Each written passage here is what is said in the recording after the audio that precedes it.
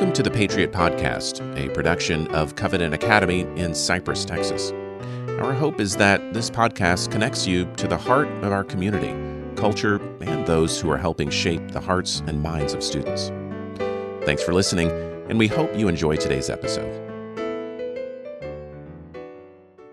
Hello and welcome to the Patriot Podcast. I'm Michael Gaines and glad you are joining us for another episode of our school podcast.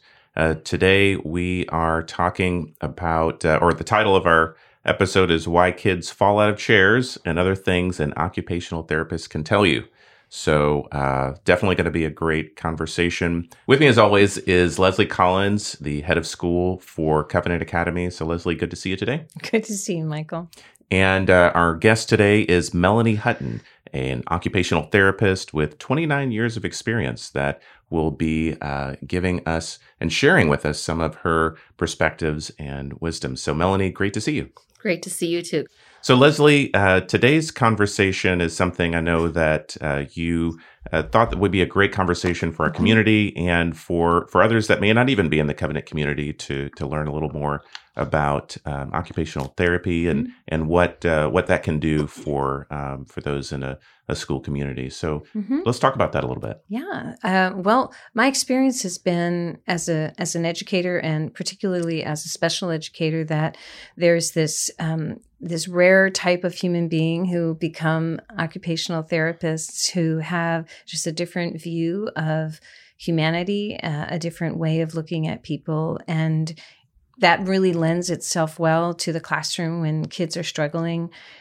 Sometimes the teacher can do all kinds of things, but you bring in an occupational therapist and they can say, oh, well, that is happening because this developmental reflex is in action and they haven't outgrown that yet. And we need to get some things in place. Or there may be other ways that you can manage that problem besides just simply telling them to stop it. Sometimes I think if we're not trained in that dynamic, we can see things that kids do in a very black and white way as almost on a moralistic level. I told you to stop it and you're not stopping it. So clearly you're disobeying me. And sometimes that is the case. Sometimes it's grayer and we want to help shepherd well the intent of the kid and help them to move as embodied beings toward the light and toward flourishing. And I've just experienced some really fantastic occupational therapists in my experience. And Melanie Hutton has become a friend to our school. And I've just been really blessed by her perspective and already the way that she's added to what we're doing here at Covenant. So I thought it would be a great conversation. Yeah, no, that's excellent. So Melanie, we certainly are grateful for the conversation and opportunity to sit down with you today. As someone that has almost 3 decades of experience, I'm sure you've been asked the question maybe once, possibly twice. What is occupational therapy? Could you maybe give us a layman's definition to those that aren't familiar? Occupational therapy looks at the entire lifespan of a person from birth to death. Specifically, I have specialized in pediatrics. So I work with children who are birth to 21 years old. And we try to help, in my situation, a child to be successful with their occupation.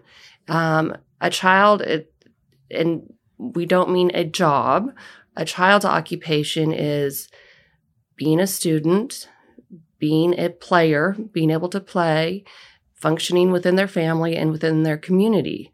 So some children need help either because of delays or other situations. There can be physical, emotional, social delays that they need help with, and we help bridge that gap or help make accommodations to make them more successful in their jobs. So when you look at either families or students that you're working with, I suspect that not everyone is a candidate for occupational therapy, or are they? Well, I mean, in the sense of needing therapy, no. We look at children who are not functioning at the same level as their developmental peers. So they would need to show a delay or a deficit in an area that we think we could help them. Mm. And in that way, if I could interject, there's a lot that is compatible in a Venn diagram. There's a crossover between what occupational therapists see as trying to move someone toward flourishing in their occupation, in their calling, as students, as players, as children, and what classical Christian education sees. So our classrooms are intentionally designed to be calm. We don't have a lot of huge primary colors that are distracting. That's what primary colors do. We have natural fibers as much as possible because that's helpful and stimulating for them.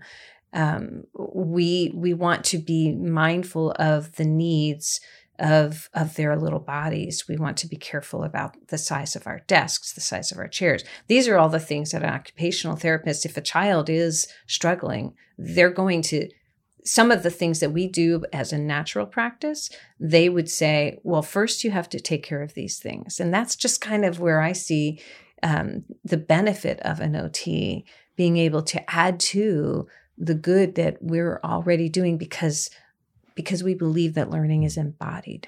It's not just about data. It's about the human being inside. So when, Melanie, you are able to engage with a student through the process of having a partnership and identifying that there may be an opportunity to use occupational therapy in a positive way for that student, what does that process look like? What does that look like from a parent looking in? How does that work? As far as like the referral process? Yeah. Well, typically what happens is the teacher will come to me and I would do a screening just to look and have just a global look at the child and see if there's things that are standing out as difficulties for that child.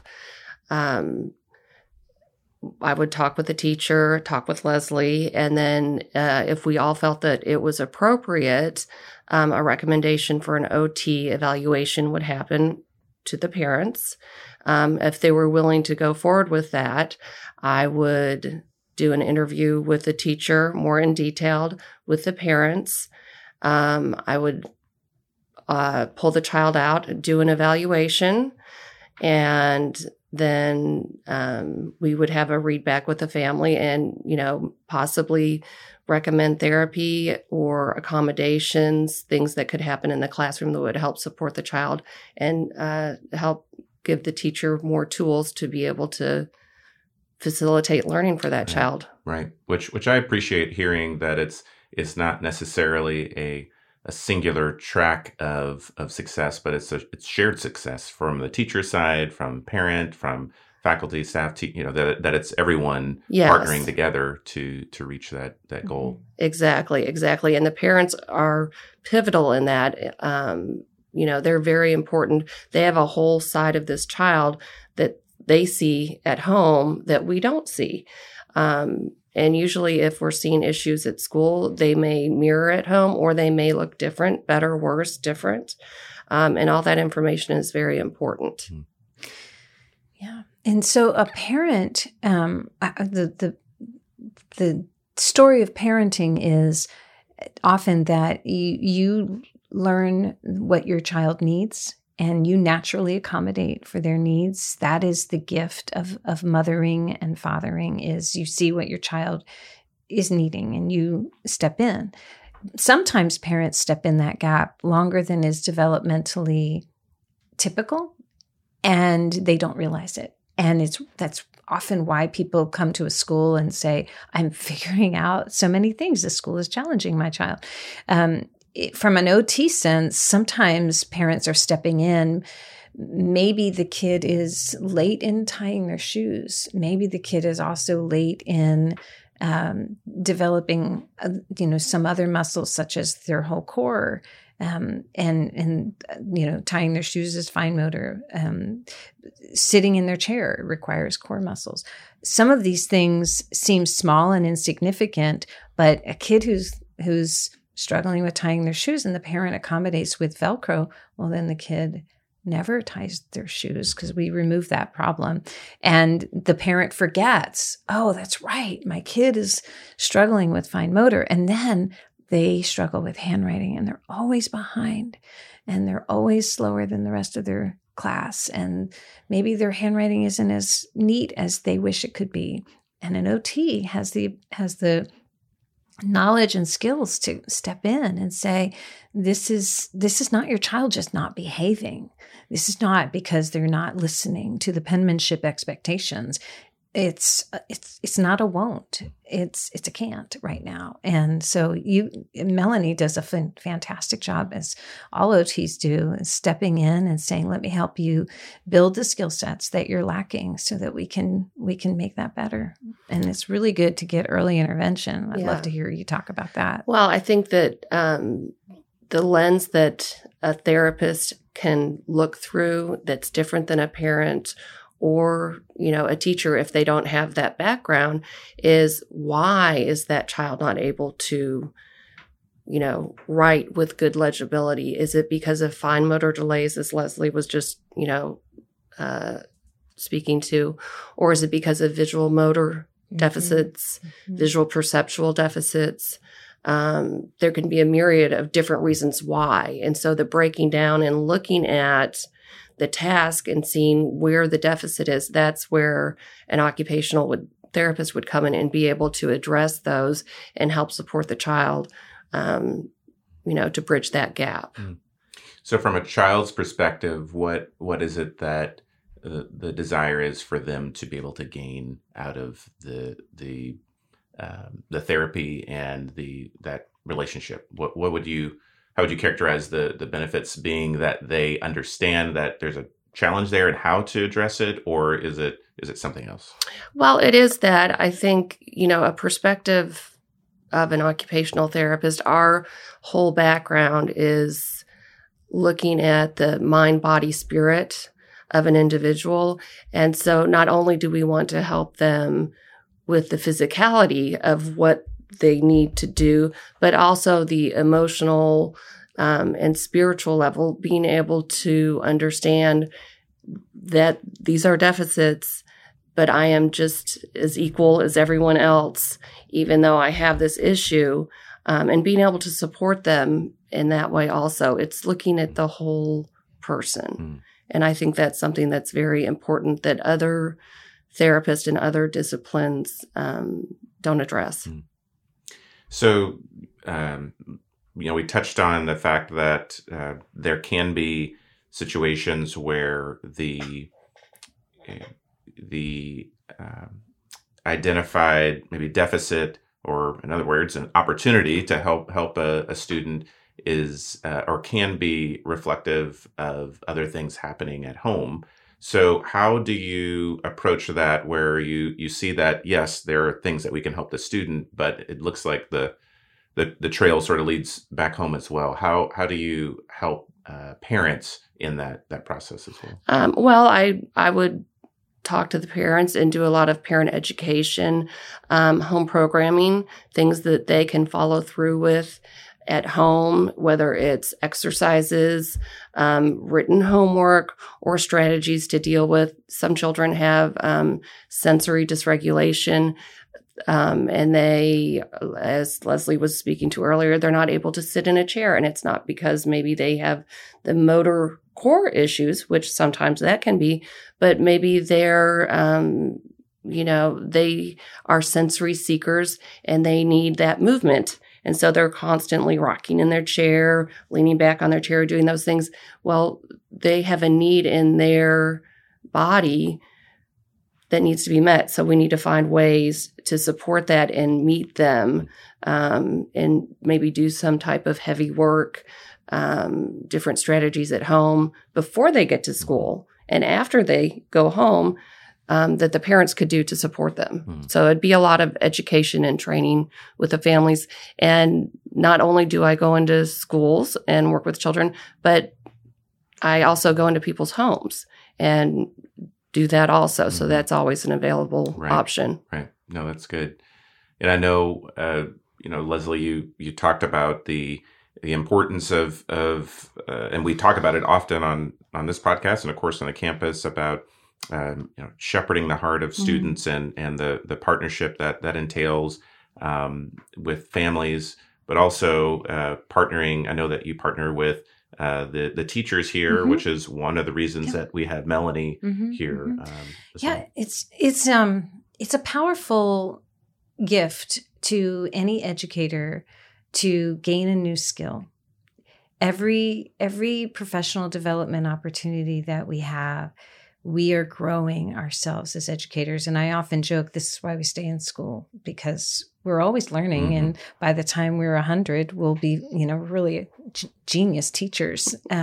It's powerful. It changes the way you look at human beings. And every time that Melanie comes to the campus to provide occupational therapy, she comes once a week. Every time she comes, she also pops in and talks with teachers and changes the way they see things, gives them new eyes. And that's such a gift. And so it empowers the teacher to actually put some things into practice that don't require a consultation. That's the benefit of it. We all know what that's like. You meet with an expert and then suddenly you've got new words, new skills, new perspective, and it simply changes how you put things into practice, how you practice, your skills.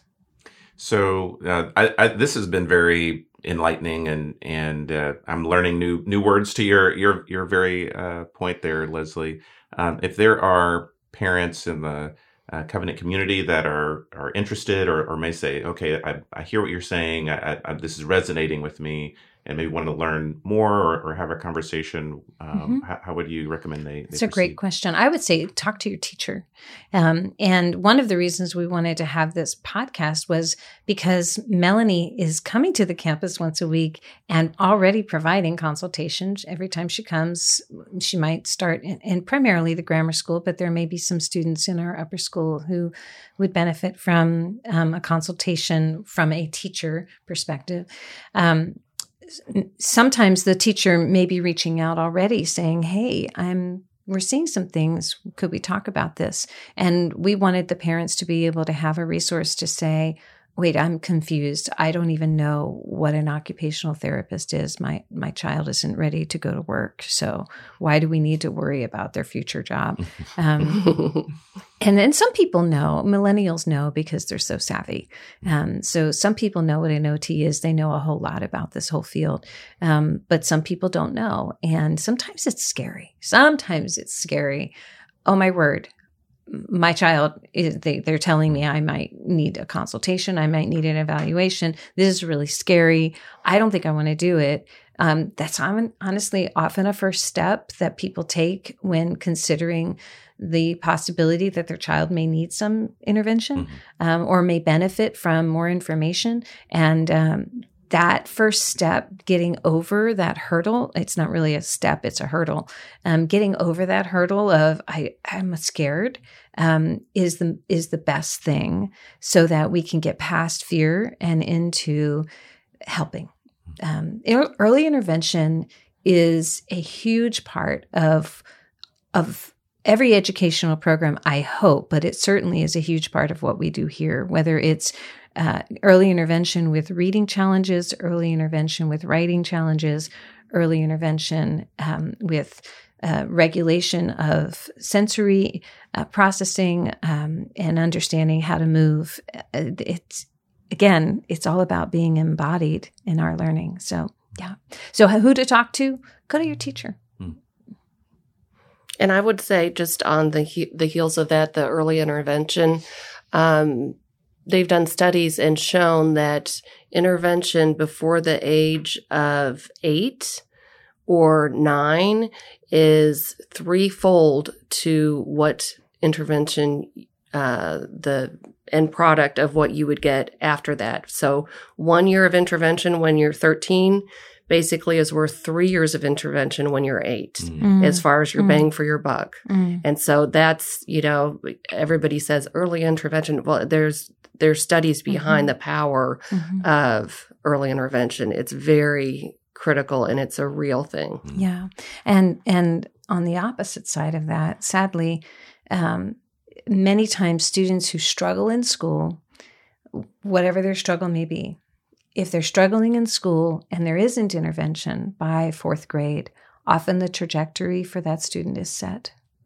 And they struggled and feel inadequate for the task of learning and become disenchanted with it and disengaged. And that's not a good human experience for anyone. That's not flourishing. So early intervention is key. And so we want to really have things well underway before 4th grade for that reason. No, that's excellent, and grateful and glad that we have the resources and the tool set that Melanie is able to bring here at Covenant. So I've appreciated the insight, the new words, and for me personally, new perspective on a field that I wasn't and resource that I wasn't aware of. So now I am, and hopefully many others in our community are. So we've been speaking with Melanie Hutton, an occupational therapist that works with us here at Covenant Academy, and also had Leslie Collins, the head of school for Covenant Academy. So thank you both for the conversation today. Thank you. Thanks, Michael. Thanks for listening to this episode of the Patriot Podcast. If you have any questions or comments about anything discussed, feel free to contact us on our website at covenantcypress.org.